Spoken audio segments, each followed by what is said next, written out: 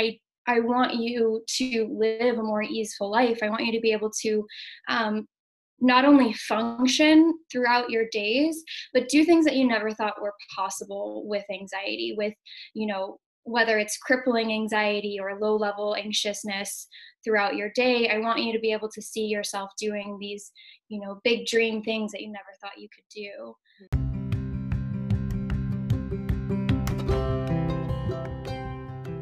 Hey friends, welcome back to another episode of The Perfect Podcast. I'm your host, Lauren, and I have no idea what I'm doing, but no one really does. So let's talk about it. I am a published author, blogger, and podcast host, and my content explores the intersection of mental health and social media use. And who better to ask about that than the people who need to be online? Every Friday, I speak to influential content creators like authors, entrepreneurs, influencers, bloggers, actresses, coaches, podcasters, and I ask them how they manage a healthy relationship with social media. How do they balance showing up here and doing their work while maintaining a healthy mental state?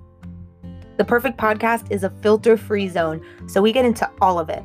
We find out all about the parts of our guests' lives that don't make it online, and by the end of it, it feels like you just made a new best friend. We have so much to learn from each other, and my goal for this show is to prove to you that you are not alone. Here's what happens when people stop using filters and start getting real. Let's do it.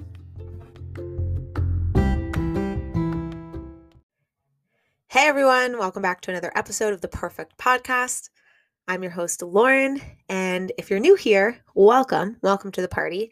This is the show where we realize that life can be perfect and life can be fucked.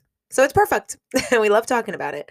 So I personally love bringing on people to the show who are influential content creators, who are just living really cool, badass lives and doing really cool and badass things, and we're all seeing it in their shiny, filtered news feeds and thinking, wow, they're doing amazing things, but how am I ever going to do stuff like that? And I bring them on the show so that they can tell us about all the parts of their lives that don't show up online, all the parts that happened before we found them online, so that we can regain that context that we all know is there, because we all know that just like we aren't sharing our entire lives online, so is everyone else.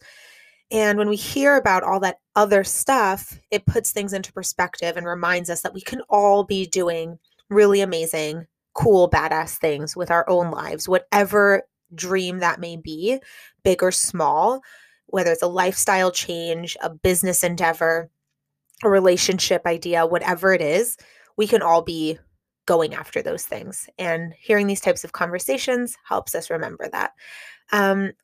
Today's guest is so cool. She was such a doll. Her name is Amanda Palmer. She's an anxiety relief coach. I thought that was super interesting. I had never heard of something like that before. And she had so many cool tips and insights, and I'm really excited to share them with you in this conversation. Before we dive into the episode, though, I wanted to unpack something that we talked about when we did the interview. So one of the things that Amanda talked about that she does to kind of combat her anxiety symptoms, or to maybe like regain control over her anxiety and, show it who's in charge, is like facing her fears, essentially, like doing things that scare her on purpose.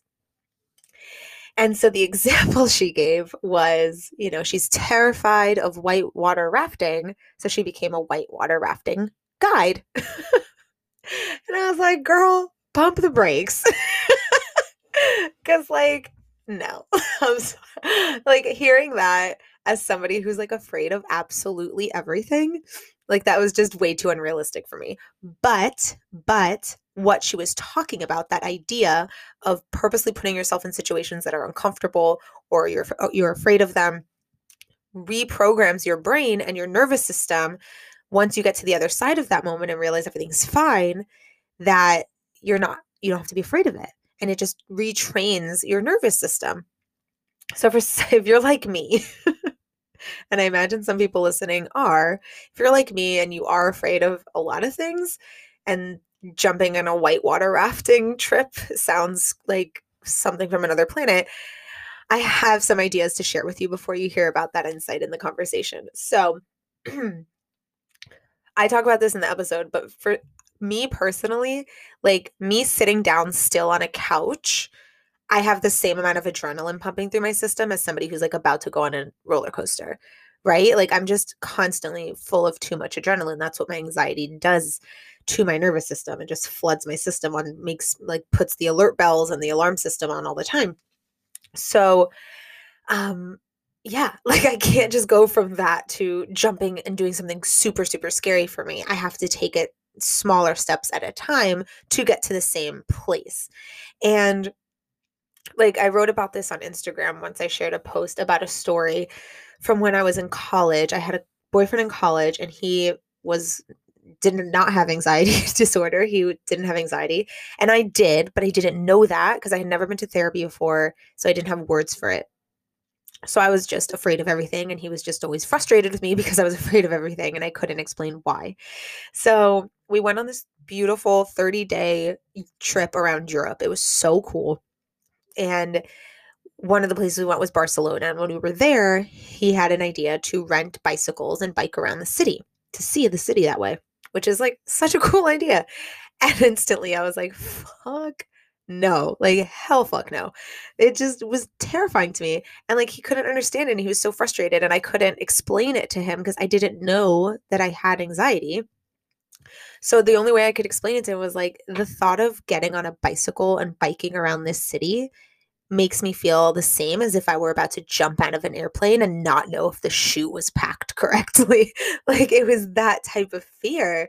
And he couldn't understand it, obviously, because he didn't have anxiety. But either way, we settled on doing a tandem bicycle and it made me feel a little bit safer because like I wasn't the one riding the bicycle and he was in control. And it was like the best part of the whole trip. It was so fun. I was scared kind of the whole time, but I was less scared than I would have been if I rode by myself. And it was the best part of the 30 days. It was like my most memorable part of the trip. I'm so glad we did it. So before I even spoke to Amanda, I had been playing around with this idea in my head that I can do little, like low risk, scary things and kind of still do the same thing to my nervous system and start like retraining it. So rather than skydiving, rock climbing, all these like adventure, high adrenaline things that I immediately in my head, I'm like, if you do that, you'll die. I could do something like singing in front of people, which is something I've never been able to do. And I've always been terrified of it.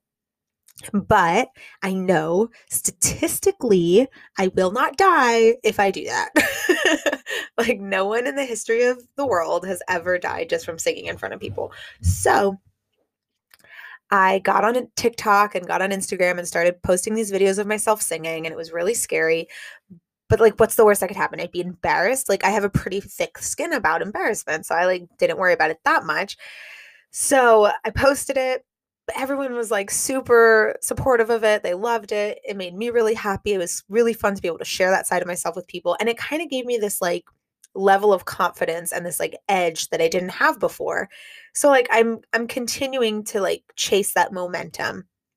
Things like saying yes more just in general to like activities that my husband wants to do because he's like very much the opposite of me. Like he always wants to be occupied and busy and doing something and having an activity and going on adventures.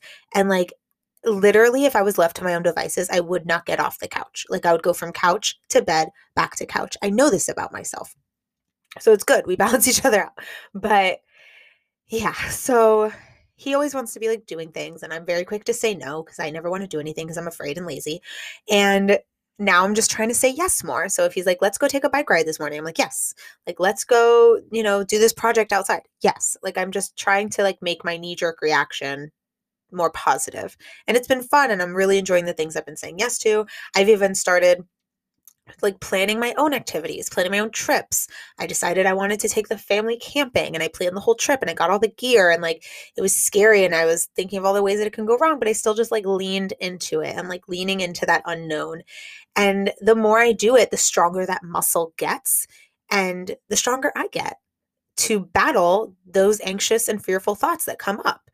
And so this is all to say, when you hear us talking about that in the episode and she gives the example of whitewater rafting, you might have the same reaction that I do and you think like, what? I'm never doing that.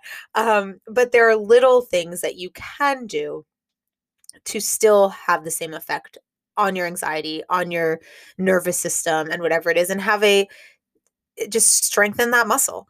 So for me, it was things like singing in front of people or taking more adventures and trips and things like that. For you, it could be like a class you've wanted to try. Like maybe you want to try like pole dancing or hip hop or whatever, or like a post that you've been like really nervous to write and share online, and like you go ahead and hit publish on it. Or a conversation that you've wanted to have with someone for a really long time, but you've been too scared to do it. An outfit that you've been saving in your closet and thought you could never wear. You don't need to jump out of an airplane to face your fear and show your anxiety who's boss. Some people do, and there's nothing wrong with that. I just know I am not those people, and maybe some of you aren't either. So when you hear us talking about that stuff today, just keep that in mind. Yeah. So that's my little spiel about that. Next up, let's talk about Amanda. Let's talk about today's guest. So today we are talking about thriving with mental illness, right? Like, do you ever feel like you're just surviving with anxiety and like not thriving with it? Like for me personally, I didn't even know that was an option. Like I thought like you had to just survive. Like there was no option where you can go past that. But Amanda does believe that. And today on the podcast, we're speaking to her. And she's an anxiety relief coach, and she teaches her clients how to integrate habits and routines and actionable steps to create the life you are meant to live. So in today's episode, you'll hear all about Amanda's story and how she helps herself and others thrive with anxiety through mindfulness, habits, and radical self-acceptance. She offers so many cool tools that you can like integrate today as you're listening to this to just really start retraining your brain to a place where you are thriving. You're doing things that you never thought you could do with anxiety. As always, you'll find links to connect with Amanda down in the show notes. And along with the links for her, you can find links to connect with me as well. All of that is in the show notes. And yeah, you'll also see all of our affiliate links and our discount codes from all of my favorite brands and products that I love and swear by. And I'm maybe putting together a gift guide with those things. But if not, I'll just talk to you guys about it maybe in my Instagram stories. But there's such cool things, and they're all offering like really cool like bundles and gift sets and stuff. And they're honestly like the best gifts. So I'll talk about that maybe in another time. But all the links and discount codes are down there. And if you know anyone who has been touched with mental illness, anxiety, depression, and could benefit from hearing Amanda's story and the teachings that she's sharing, please share this episode with them. It's a great way for us to spread the word about the podcast and invite new friends to join us. And it'd be great for them to hear. It'll offer value to them, especially if they have been suffering with these types of things.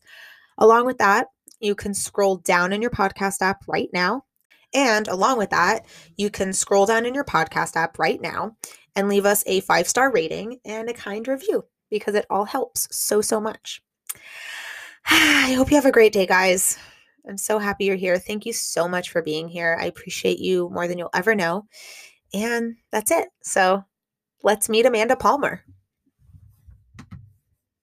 Perfect. Hi. Hi, good morning. Good morning. How are you? Good, thank you. How are you doing? I'm well, thanks. Yeah, I'm happy to be here. Awesome. And you had mentioned that we might be in different time zones. So where are you located? Okay, I think I confused myself. I'm so used to being like all over, but I'm in Florida, and I saw that on one of your previous podcasts, you're also in Florida. So. Yeah. Oh my gosh, that's funny. Where in Florida are you? I'm, do you know where Longboat Key is? I've heard of that, but where is it on the map, I guess? So it's on the west coast of Florida, just below Tampa. So I think maybe an hour from Tampa. Okay, so like the Gulf Coast? Yes. Cool. All right, I'm in South Florida. Oh, nice. Nice. That's cool. I know, it's so funny. I saw UTC on the time zone, and I was like, where is that? So I had to do some research on it, because I am usually in different time zones than other people. So. Yeah. All right. Well, perfect. Well, so I start the recording like as soon as we jump on. So I Okay. had a guest the other day ask me like halfway through, like, "Oh, are we already recording?" So I wanted to make that clear up front. And thank you so much for agreeing to join us and sharing your story. I know that the people who listen are gonna gain so much value from what you have to share. And I love to have our guests. I always ask everyone to introduce themselves so that the listeners can know who you are and what you do, because I Mhm. like to have them hear it from you instead of me. So if you don't mind introducing yourself and let us know what you do. Okay, awesome. Yes, thank you. First of all, yes, thank you for having me. I'm super excited about this and happy that we made our little online connection. Um, Good does come out of social media sometimes. Agreed. So my name is Amanda, and I created Amanda Palmer Wellness, and it's gone through a few evolutions since I've started my business. But right now, I am an anxiety coach. So what I do is help women with their anxiety, with anxious thoughts, and I use mindfulness and habits as the main tools, the main methods to help my clients work through their anxious thoughts and to move through life with more ease, and I like to say thrive, right? So when I'm saying thrive, that's such a broad term, and what I mean by that is that I want you to live a more easeful life. I want you to be able to um, not only function throughout your days, but do things that you never thought were possible with anxiety, with, whether it's crippling anxiety or low level anxiousness throughout your day. I want you to be able to see yourself doing these, big dream things that you never thought you could do. And so I use these tools as a way to empower the people I work with, because a lot of methods for anxiety is, medication or talk therapy, which are helpful. They're great. I'm not saying anything against that. But I do notice that puts a lot of confidence and assurance outside of the person who's struggling with anxiety. And so my goal is to transform that into empowering each individual to live and to feel and to grow through themselves with their own actions. So you'll have, with my programs, you'll have these tools to not only to work through each stage of your anxiety or your anxious thoughts, and you'll have these grounding methods, these things that you can do, these habits you can do outside of high anxiety. And habits, actions, they all compound, they all multiply. So as you continue this work, the confidence and the assurance comes more into the individuals. Mm.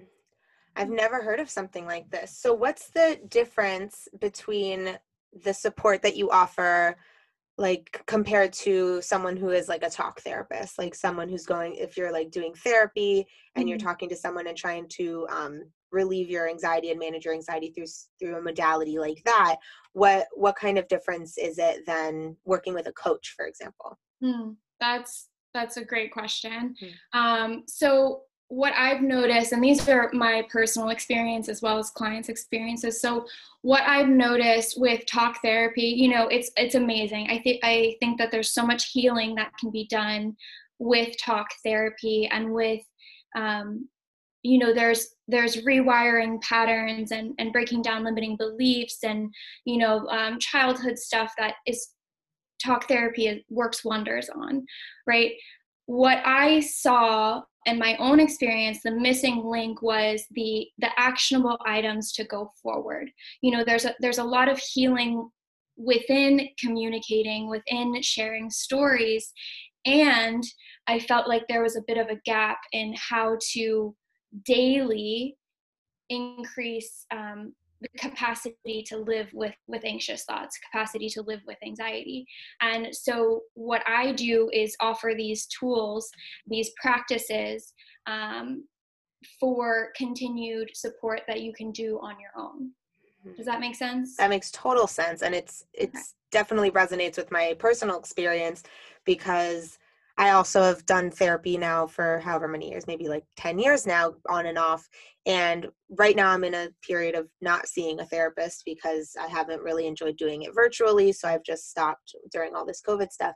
Mhm. And I can definitely understand what you're saying, because going to therapy is, I agree, is 100%, I would even say necessary. Like, it's a necessary first step in taking responsibility for your mental health. Like, Mhm. when you're in that position where you're finally realizing you need help, you have to seek help outside of yourself first, most times, because you're in a very vulnerable, often weak state, just Mhm. coming to realization that something's wrong.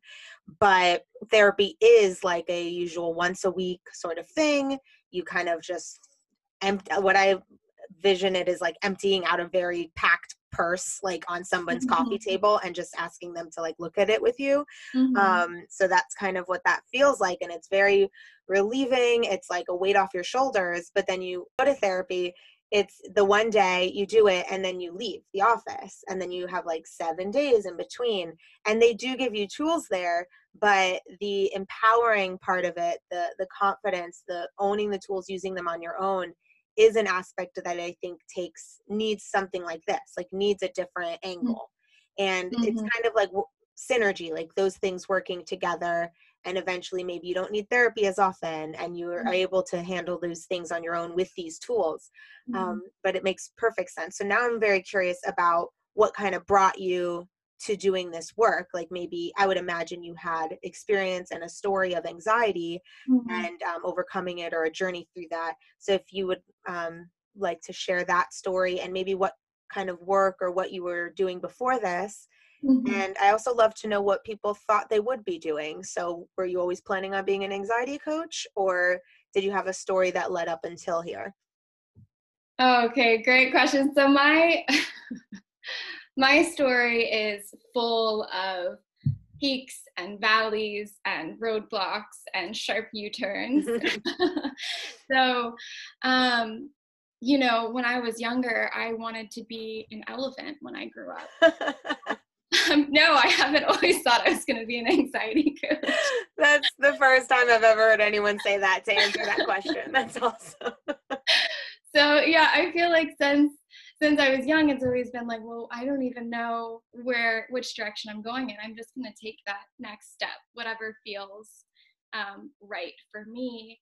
And so there's two really huge pivotal moments in my life that I think have really brought me here, and I'm sure there's more in between. But my I do have anxiety. I experience deep anxiety. When I was younger, I was diagnosed with severe anxiety and depression, and the I feel like the act of the diagnosis actually totally changed my perspective on who I was. My identity was just kind of thrown up in the air.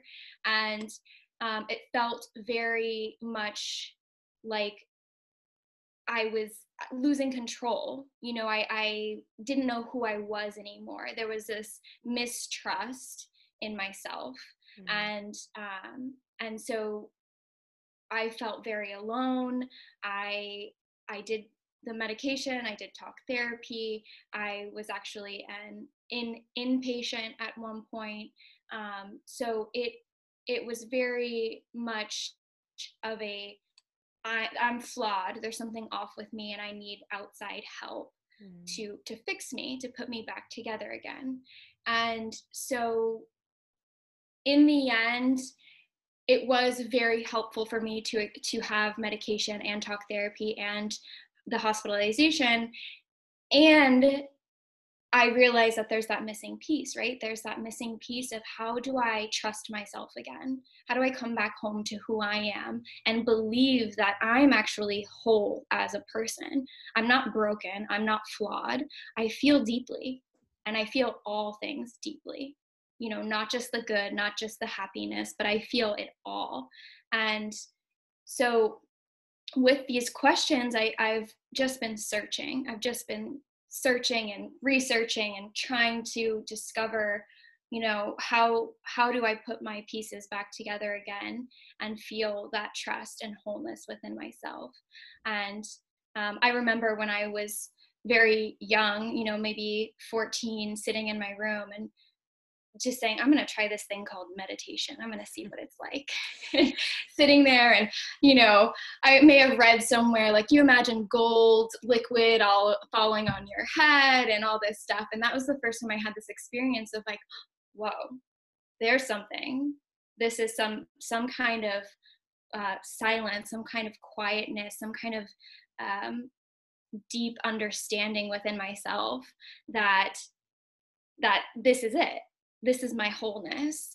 And I would love to say from there everything changed, but it's the roller coaster, right? It's this how life works, the evolution of life. And so I was continuing to search and try and understand what my path was. And I went to college because I thought it was the right thing for me to do, because that's what everybody did.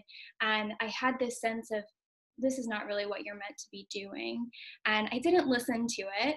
And when I was 19, I was in a motorcycle accident. And so my life again was just thrown up in the air. And,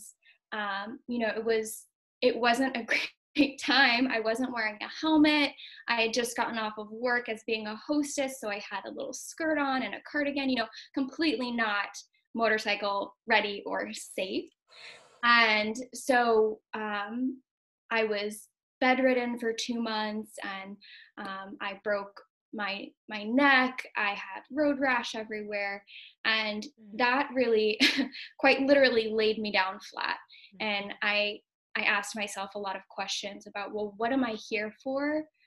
I was so fortunate to not have died, because that should have been it for me.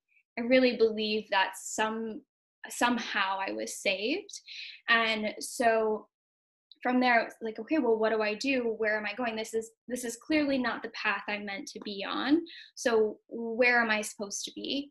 And from there, I just started listening to these pings, these little interests, this, almost like this little heartstring tug. And from there, I moved to North Carolina. I became a whitewater rafting guide, and I'm terrified of water. 100% terrified.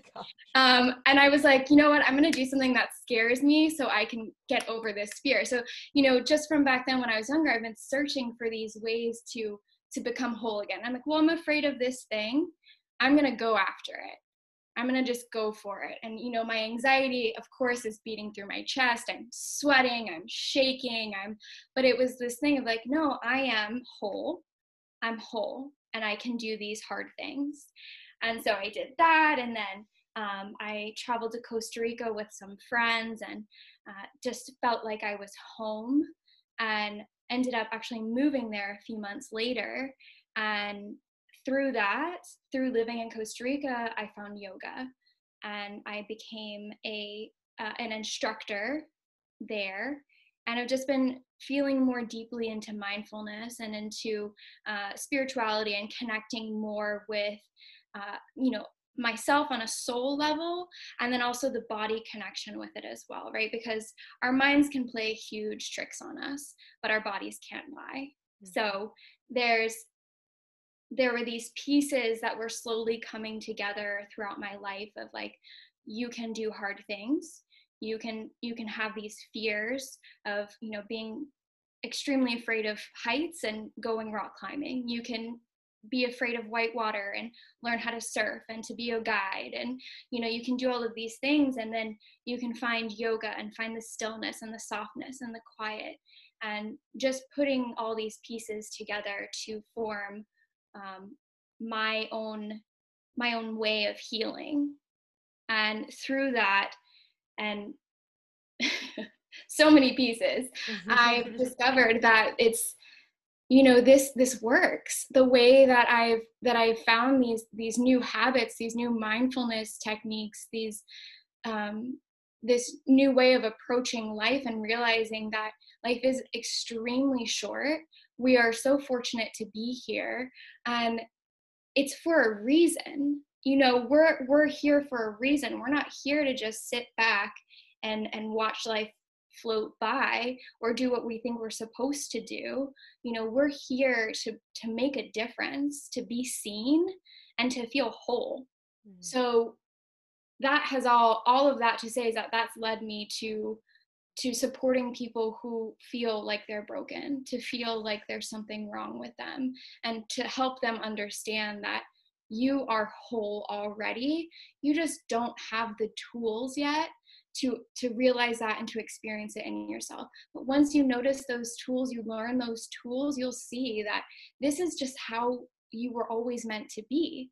You are meant to be this feeling, deeply sensitive person, because that's needed in the world. We don't need people who are closed off and emotionless.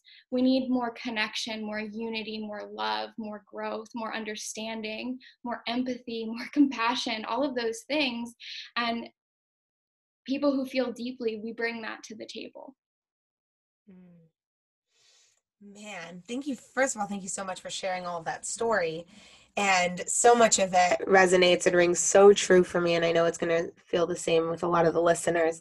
But the thing that struck the strongest chord for sure was your idea of doing things that you're scared of and feeling that fear and doing things anyway, because that is definitely a big part of my journey. I'm very fearful. I have been, either it was inherited or whatever. I was raised that way, or it's just natural. And I've been sorting through that story for a while, but I'm so fearful. I'm not I always say I'm like the opposite of an adrenaline junkie because of my anxiety. I already have a an extra amount of adrenaline in my system all the time. Just when I'm like sitting, I have too much adrenaline running through my system. So the idea of like white rider rafting, rock climbing, roller coasters, all the things, everything scares me. So the thought of maybe pushing myself out of that comfort zone and knowing that I'm whole and I can do that thing that I'm scared of, and it's probably going to be fine, just like it's probably fine for everyone else who does it. Oh God, that involves a little bit more searching for me. But I read through a lot of the stuff that you were sharing, and I would love for you to talk to us more about routine and habits and how that has played a role in your recovery, I guess, or your journey from, feeling flawed and broken to feeling confident and in control of your healing. And I don't know if I could save this question for after, but I also saw that you mentioned something about spending close to like $25,000 on like all these different ways of fixing things, I guess, right? And I was really curious to hear you maybe list out what some of those things were and what all these things were that you tried. Like you mentioned therapy, but what all did you try before until you landed on the space and started developing these like habits and routines? And then we can maybe get into what those routines are. Okay. Yes. So when I'm speaking about all the things that I've done before, I'm talking about, yes, talk therapy. I'm talking about psychiatry, medications, inpatient treatment. I've been through coaching programs, schooling, because I have gone back to school, so I've done that, and just online trainings, searching for ways to help me to gather this information, yoga instructor training, all of these. I like to call myself a certificate collector.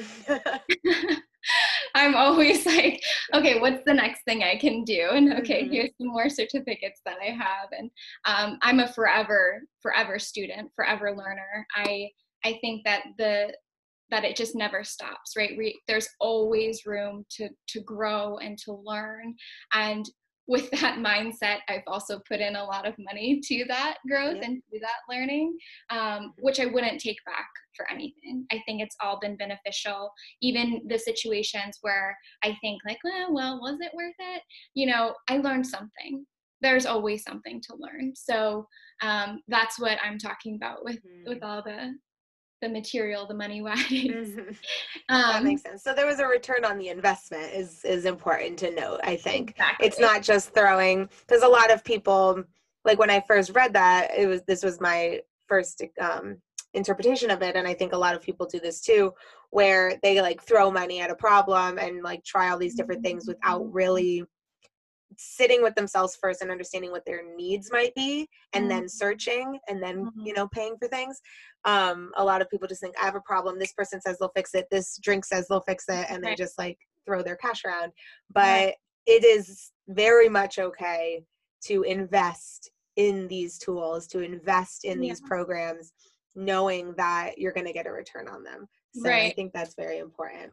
Well, and I also think it's important to note that I think a lot of that also has to do with mindset, right? Like if the mindset is I'm going to throw my money at this and this person's going to fix me, then of course there's not going to be a return, right? Because you're putting your worth, your power outside of yourself, and you can't be fixed, right? There has to be that inner work for you to do.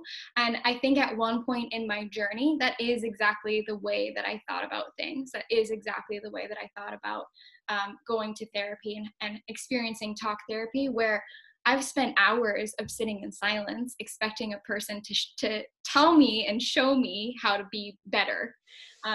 So with the shift of mindset, I think that you can see everything as a way of having that return, right? Because it's that mindset piece of like, I'm going to be fixed, or I'm going to learn something, even a little itty bit of something that's going to help me grow. So there's just the little dials, you know? Yeah, I love that. That's such a good image.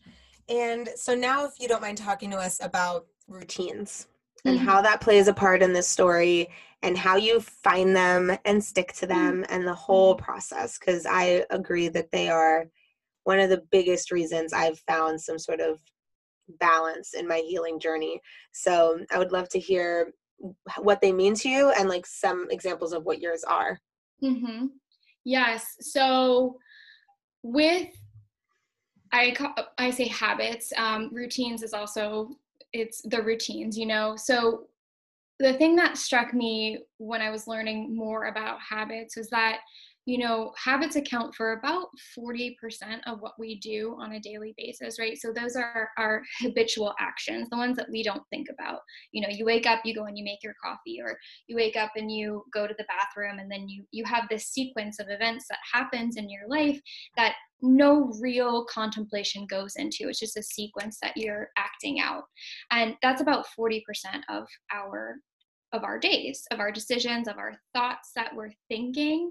And that blew me away, because if I really truly think about it, anxious thoughts, they're a pattern. They're something that just happen on repeat. It's a habit, right? Something happens, we feel signaled, and our anxious thought pattern, or I call it sometimes a thought tornado, where it's just whipping and whirling and everything's combined, and there's all these different thoughts that are picked up along the way, and that cycle is a habit. So if that's a habit, can't we change it? Can't we untangle it? Can't we try and fit in and swap and figure out a different way to form habits that can actually support us more through that? And so with all of that, I'm like, okay, well, I believe this, and how do I do that? Because the thought tornado, the anxious thought seems like a really big, unmanageable step to take to start out with, right? It's like, okay, we'll just stop your anxious thinking. Like, oh, okay, I'm healed, you know? So instead of that, let's start small. Let's start really small. And I believe 100% with everything in me that small steps are truly the key to lasting change. They compound, they multiply. That's what creates the lasting, sustainable change. If you go from A to B with one giant leap, that's not sustainable, right? So if you take A and you go off to the side a little bit and you learn a little something, and you know, again with the U-turns and the uphills and the downhills, it's all a process. So with the habits, I've realized that there's ways to almost train for the deep anxious thinking. So there's ways to prepare myself for the times when I'm deeply anxious.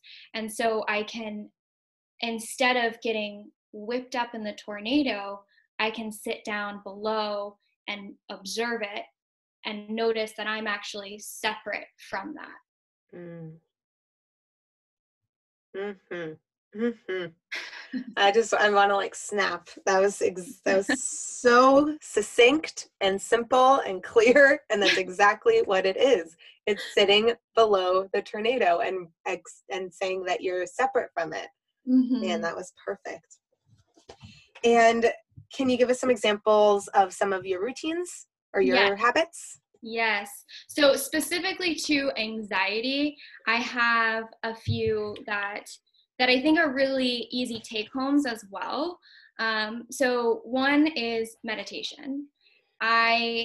Meditation has completely transformed my life, and I just want to break away the stigma of meditation a little bit, because I hear this a lot with friends and clients who I say, you know, meditation is really helpful. I met sometimes with resistance about, you know, well, I can't sit still for that long. I'm afraid of my thoughts. I don't know what's going to come up, and I'm scared. Those types of things. So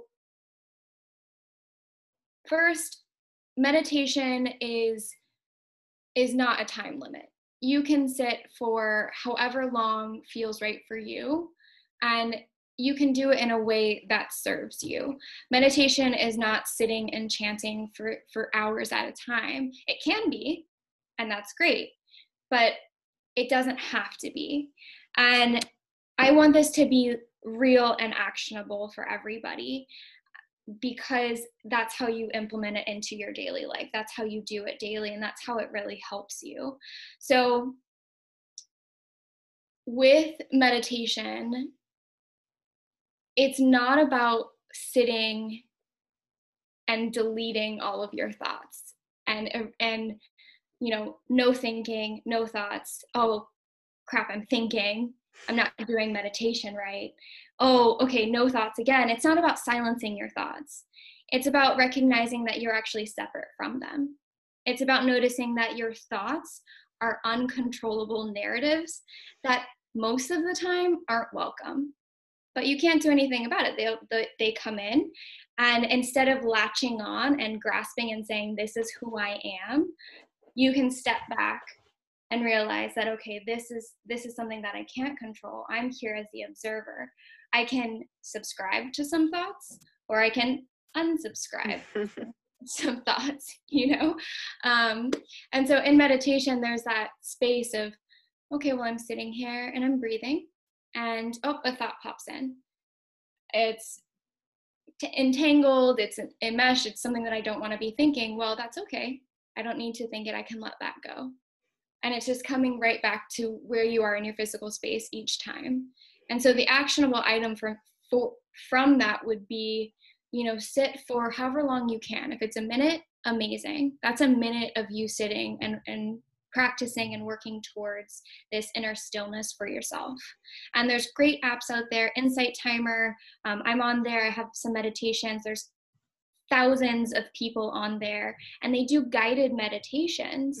So you don't have to sit there and be like, stop thinking.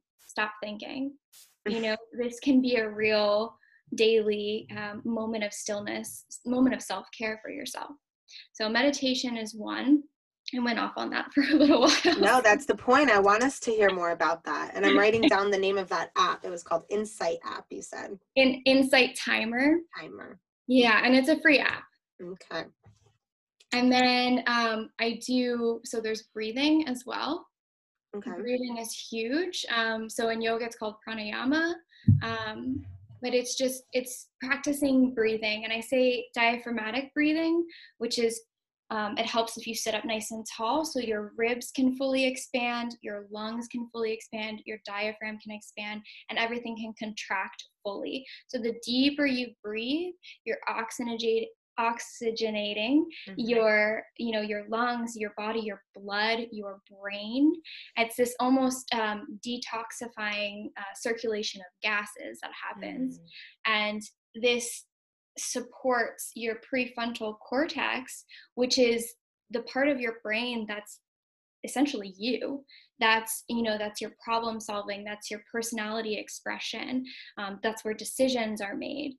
And it also affects your hippocampus, which is where learning and memory is as well. So these are parts of your brain that are you, that you present, that's your personality, right? So the deeper you breathe, you're enhancing these areas, you're fueling your body, and with diaphragmatic breathing, you're telling your body on a cellular level that you're safe. Right? So with anxiety, there's that short panic breath. It's like, and it's just chest breathing. We're not fully expanding into the lungs.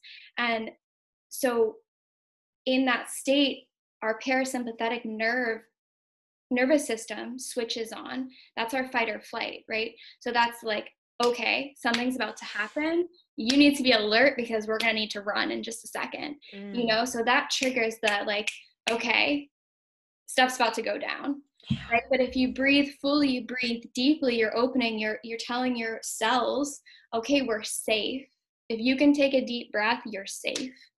And so in anxiety, in panic attacks, if you can take that deep breath, you'll slowly start to calm yourself down on a nervous system level, cellular level, and your brain will follow. Your thoughts will follow. So that makes a ton of sense. And do you have any advice or like resources? Is there like breath work training that you've done, or is it more just like taking deep breaths, paying attention to your breaths? What is like the best advice for someone just getting started with that type of practice? Mm-hmm.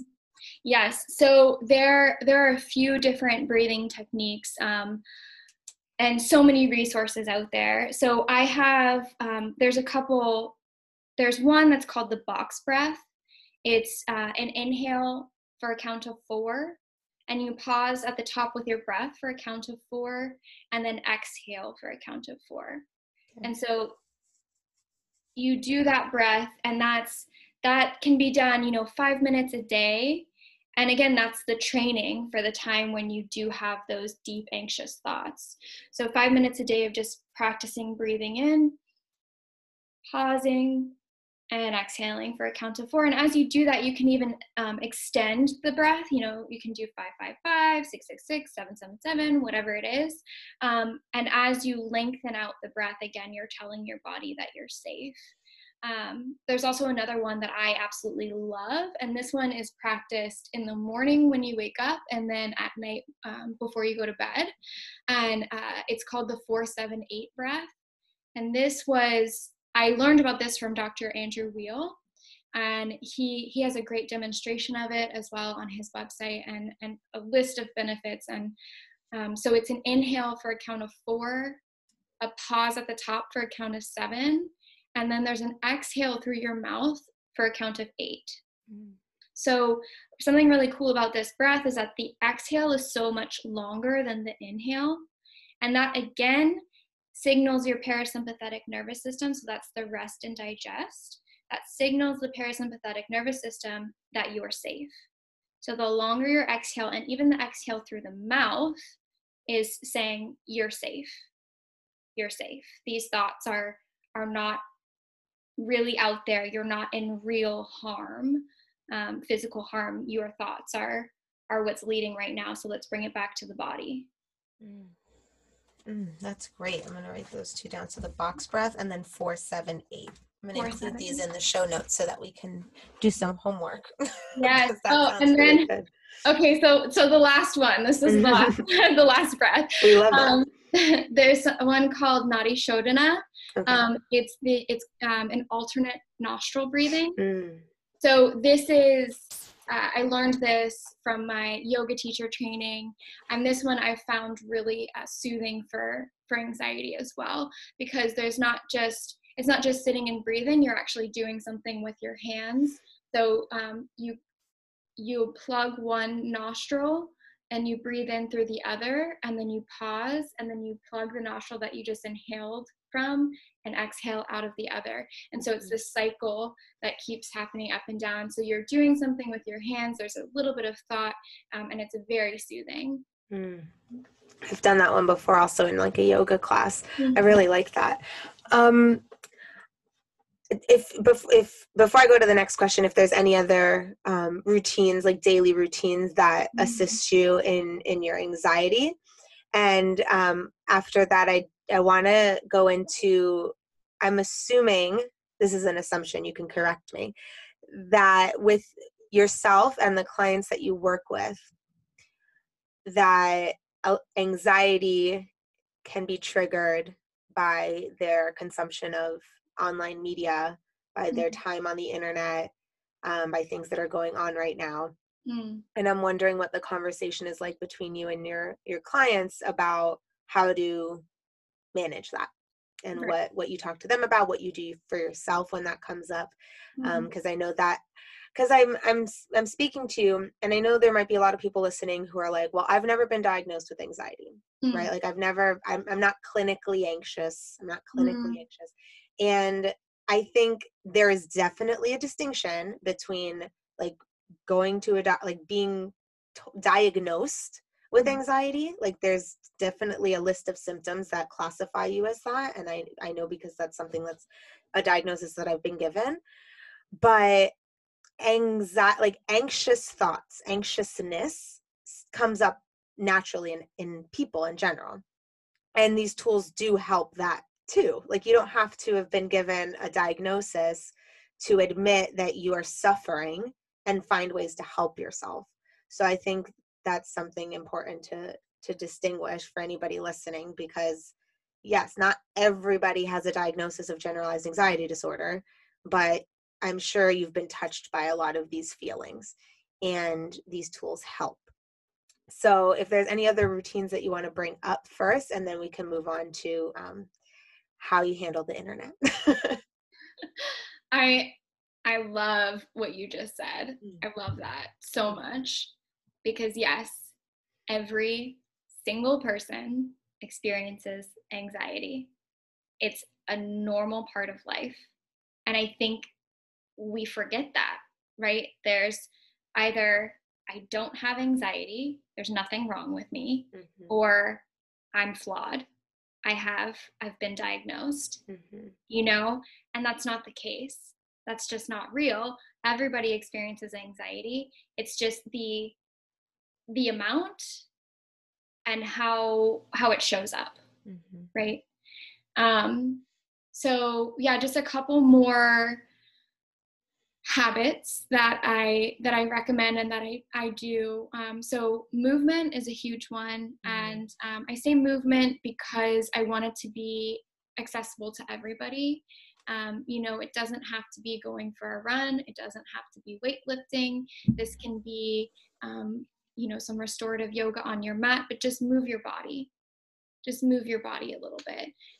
It's great if you can get your heart rate up, but not necessary. So just find ways to move your body, because our emotions can get stuck in our bodies. So move it out. Anything will work. And then compassion for who you are. Just understanding that everything in life is a process, and mental health is no exception. It's a huge process that I haven't seen as just a you're healed type of thing. So it's a forever long process, and there's so much beauty in the path. There's so much beauty in the journey, and so many lessons to be had, and so many different ways to connect with people, right? Like you and I wouldn't have met. So it's all so beautiful and meant to be. And yes, it's hard, and yes, it's messy, and it's not supposed to be any other way. Very, Very brilliant point. It's not supposed to be any other way. Yeah. We've all been tricked to think it Yeah, is. But it's exactly. not. Exactly. Our lives are not a beautiful Instagram feed. Like, that's not real. No. That's not real. So going into the social media, what you were saying, yes, it's a huge, it's huge, right? It's slowly transformed into the way that we live, right? It's, being in middle school, this wasn't a thing. This Oh, was, I didn't ask if were you around the same age? How old are you? I'm 30. Oh, okay, we're exactly the same age. So Yeah. yes, because I heard you say that, and I was like, yeah, not for me either. Yeah. It's not like this in middle school. Right? So it's like, we went from not having this and from playing outside and running and kicking the ball and, going bike riding with neighborhood friends, and now we live through a screen, and it's so interesting and sad and sometimes beautiful, and there's so many different layers to it. And I think that with anxiety, I can view it, and clients can view it, as a completely doom and gloom arena, right? So it can be just this, oh, this is terrible. But that's not really the case, right? That's kind of worst case scenario thinking, because there are beautiful things about it. I've met amazing humans, and I've made a real connection, and we've taken relationships off of the app, like, okay, let's have a phone call date. Let's talk, through some other means, and create a real relationship. So it's been beautiful and challenging. So I have actionable steps for social media and how to realize that it's not reality, because I think there's those times when it's hard to realize that that's not real. There's a lot of great accounts out there that are busting, perfect poses and perfect configured bodies and all of this stuff. And I think that's great. They're showing like that's not real life. And there's still a lot of people out there who are saying that that is real life. And so it's hard to find what will serve each individual person, what will help them along the way. So the first thing that I suggest is to clean up your feed. And do this on an energetic level.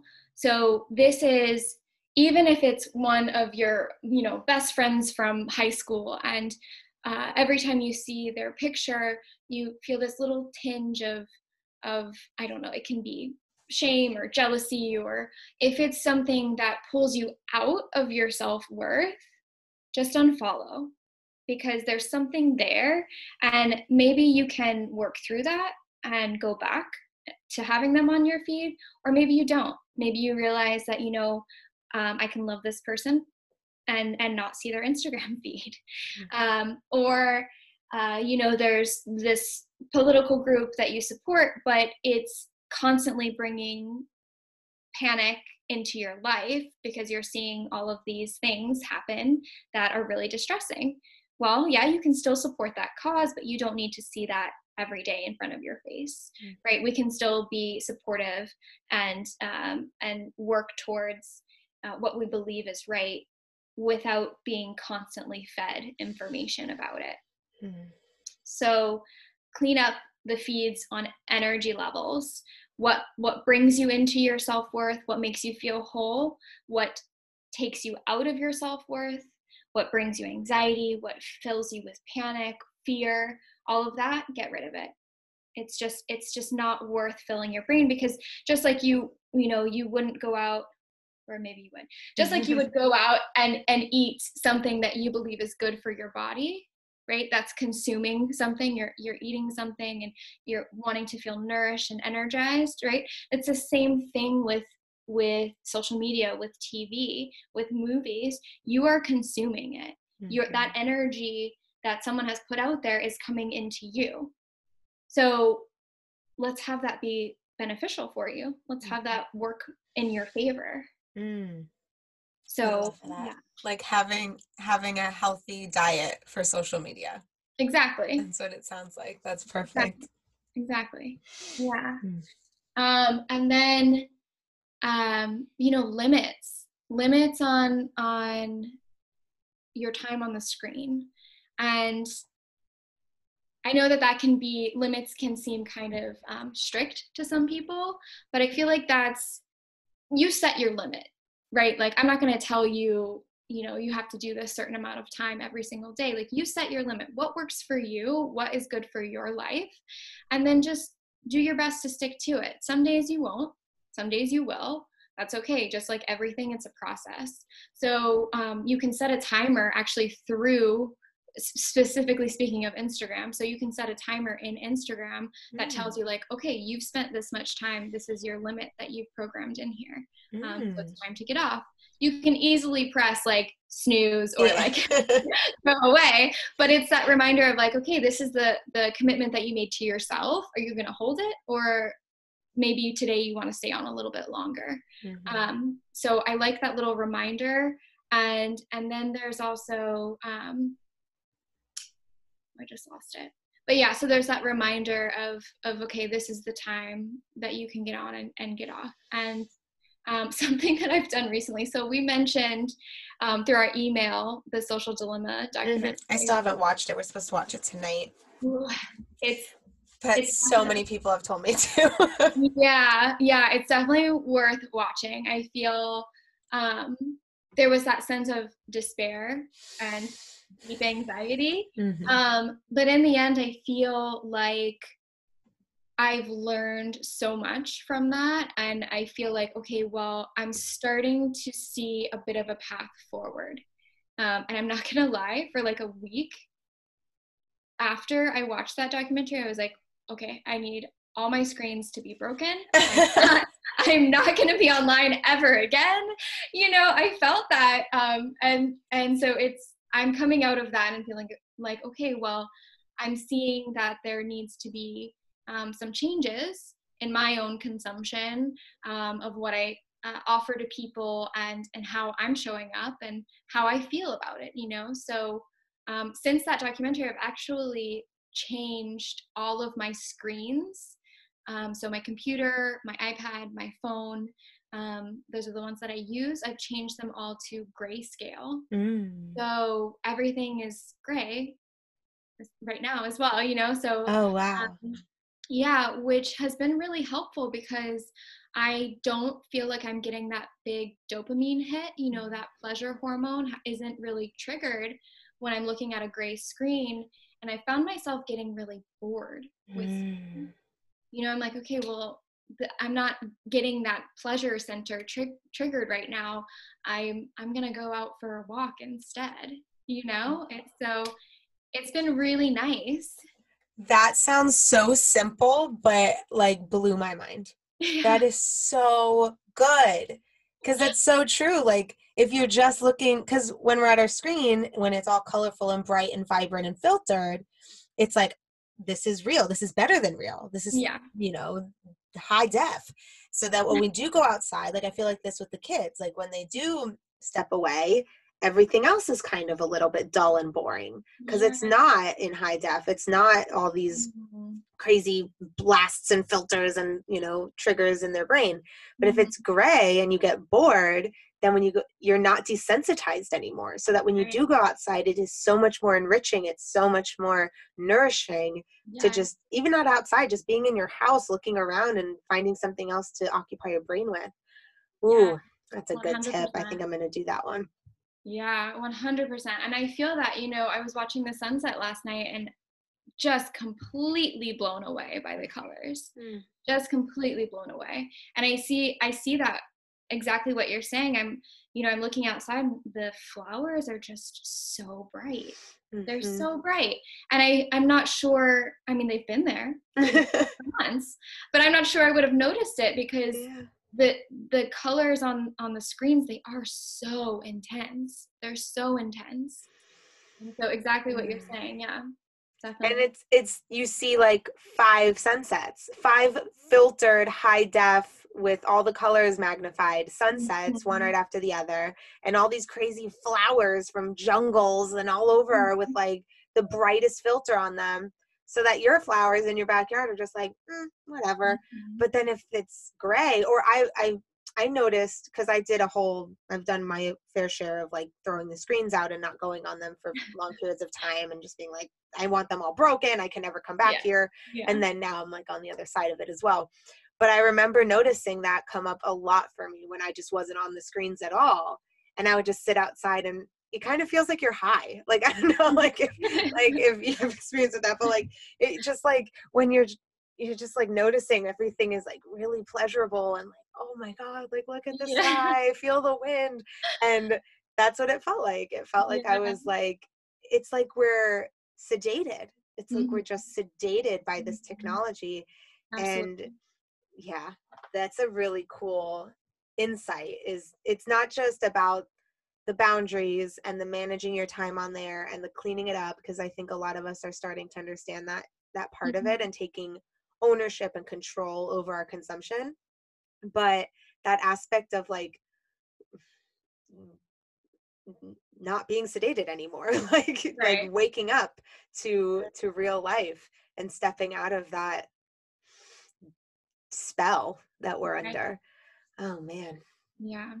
That Absolutely. That one's going to be a big one for me after this. Yeah. And then my last tip for social media, no matter what platform you go on, no matter how long you spend on it or what you do with the color of your screen, just make sure, actually there's two tips.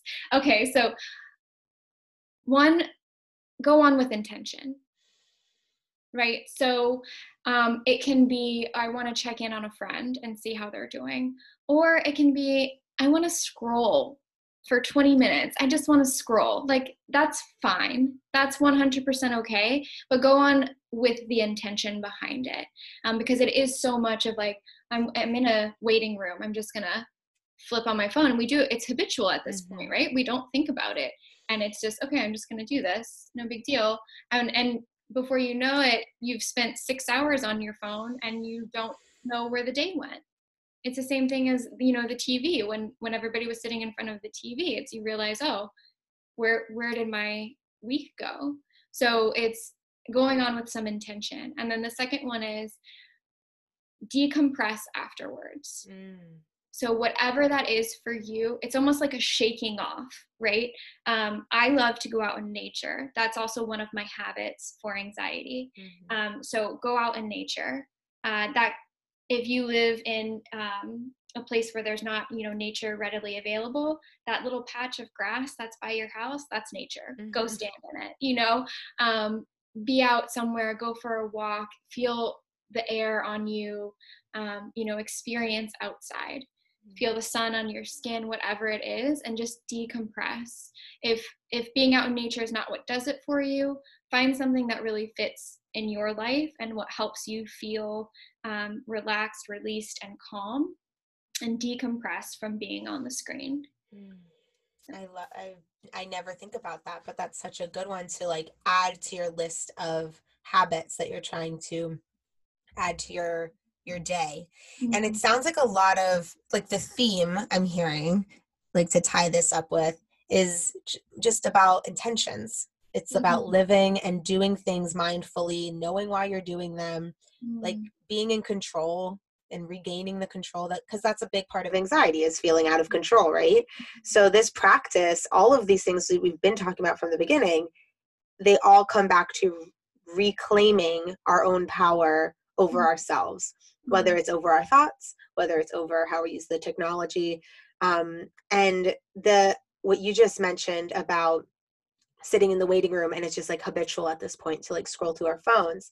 It reminded me of what you said earlier about our anxiety thought patterns being habits. Like our brain now has a habit of just going into the tornado, and we can sit beneath the tornado and watch that it's separate from us.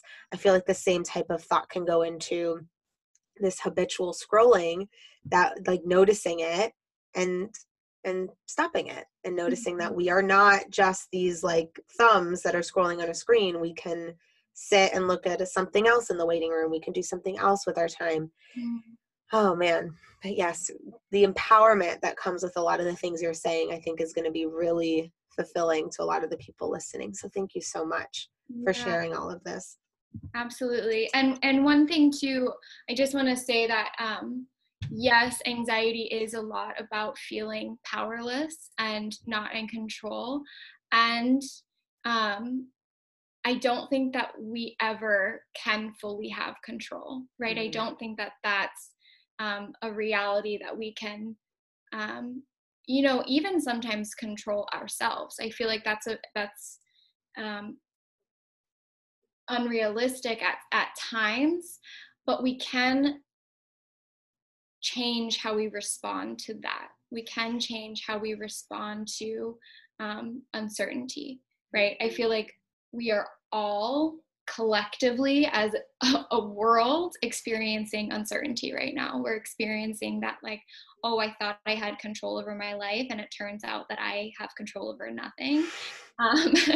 So it's as, like I said before, it's a little switch of a mindset, right? It's understanding that, okay, well, what I can do is understand that I'm the observer, and I can watch, and I can even to an extent train how I respond to different scenarios that unfold in my life, whether that's with my partner, or that's with the world, right? That's on social media. That's right. So we have layers and ripples of how our actions affect the people around us.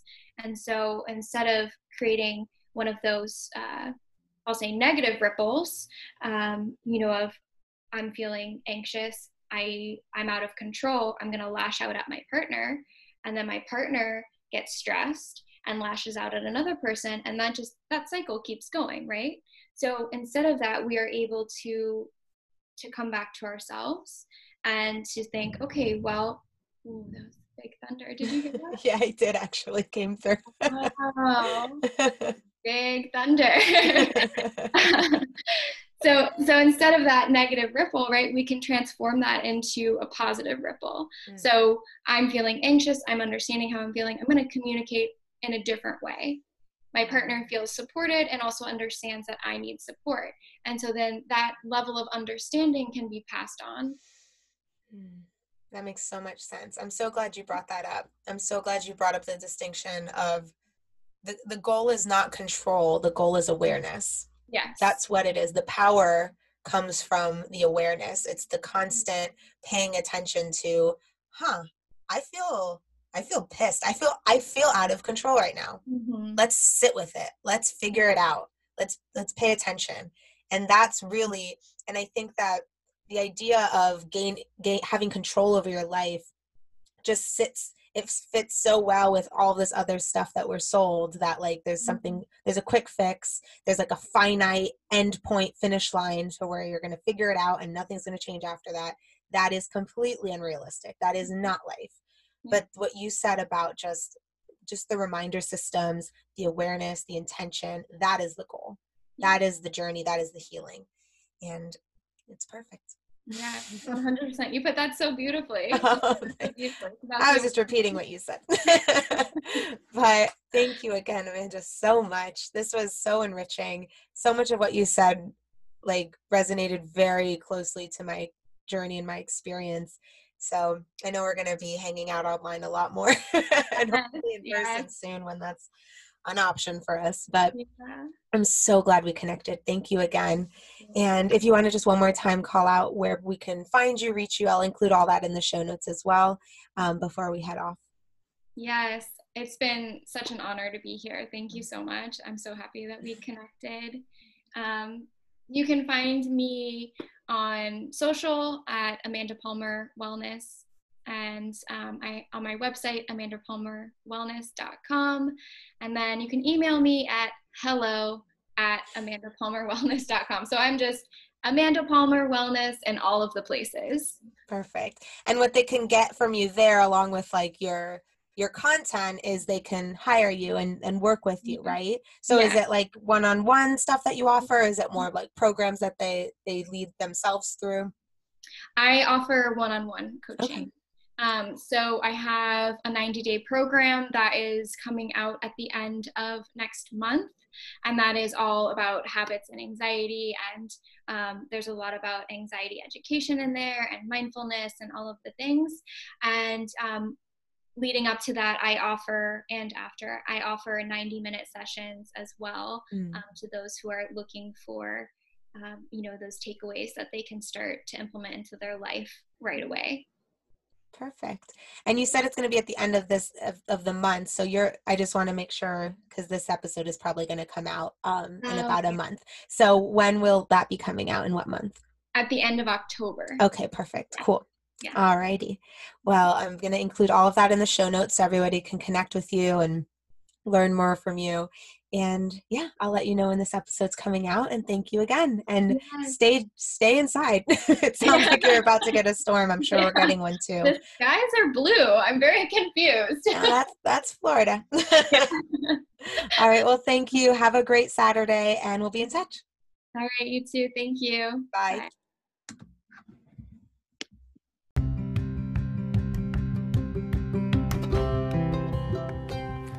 All right, perfect people. I hope you enjoyed listening to this conversation as much as I enjoyed having it. If you want to continue the conversation, you can find us on Instagram at Perfect Podcast. That's PERFCKED podcast. And if you're into the show as much as I am and know other people who should be doing this thing with us, Pixar didn't happen. Make sure to screenshot this episode inside your podcast app and share it on Instagram, making sure to tag us. And if you want to take it a step further and make this relationship Facebook official, you can join our private Perfect People Facebook group where we hang out with strangers on the internet. You down? Cool. Hit subscribe, leave a review, tell your friends, and tune in next week for another conversation with a real person talking about real life in real time. Same time next week? Cool. See you then. Later.